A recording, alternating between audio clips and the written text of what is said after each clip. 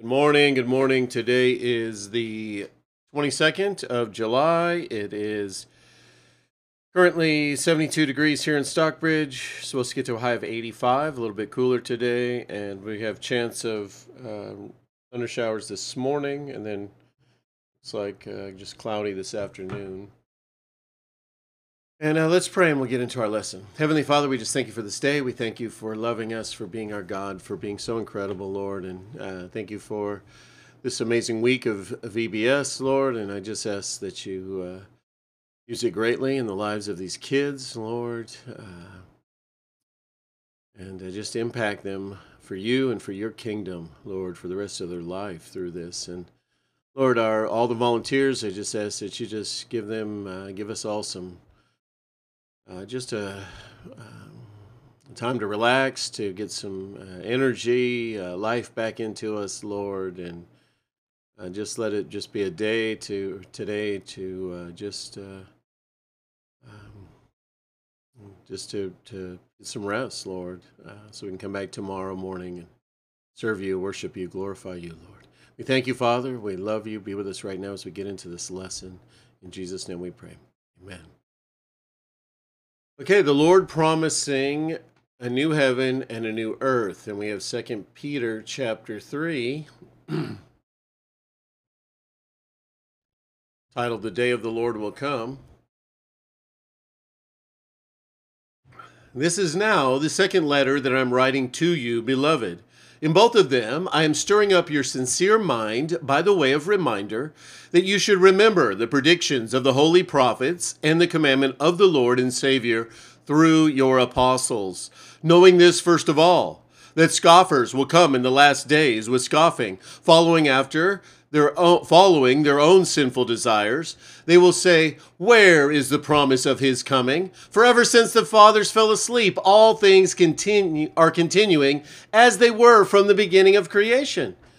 For they deliberately overlooked this fact, that the heavens existed long ago, and the earth was formed out of water and through water by the word of God, and that by means of these the world that then existed was deluged with water and perished. But by the same word, the heavens and earth that now exist are stored up for fire, being kept until the day of judgment and destruction of the ungodly.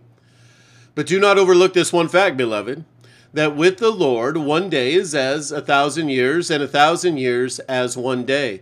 The Lord is not slow to fulfill his promise, as some count slowness, but is patient toward you, not wishing that any should perish, but that all should reach repentance. But the day of the Lord will come like a thief, and then the heavens will pass away with a roar, and the heavenly bodies will be burned up and dissolved, and the earth and the works that are done on it will be exposed. Since all these things are thus to be dissolved, what sort of people ought you to be in lives of holiness and godliness, waiting for the hastening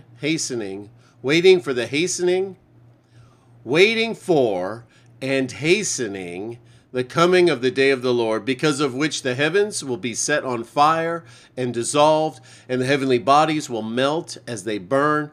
But according to his promise, we are waiting for a new heavens and a new earth in which righteousness dwells. Therefore, beloved, since you are waiting for these, be diligent to be found by him without spot or blemish, and at peace.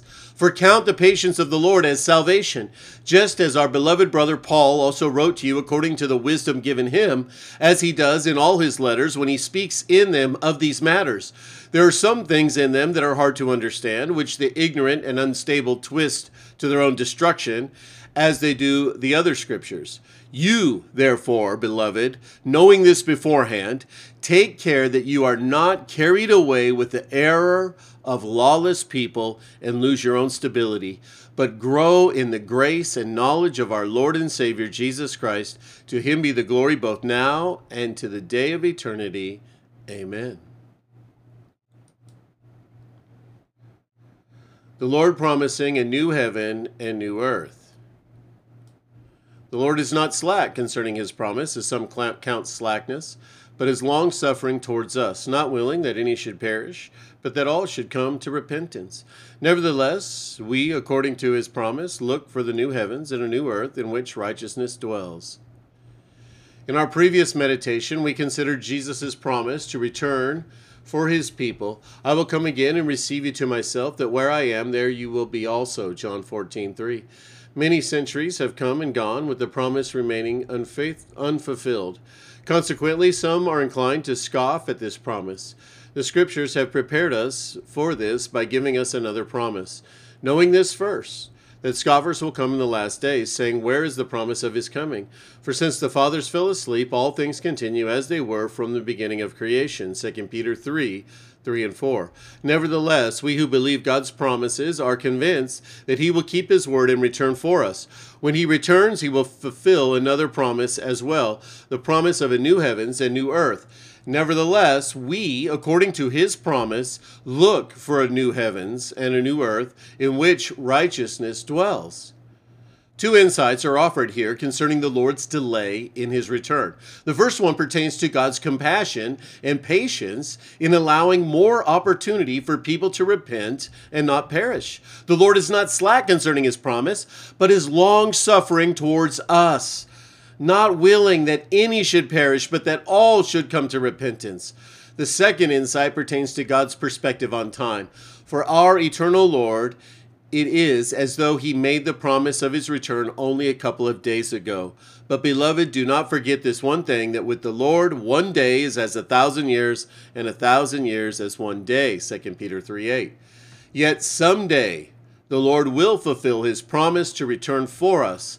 Then the new eternal reality will come. Nevertheless, we, according to his promise, look for a new heavens and a new earth in which righteousness dwells. It is delightful to consider.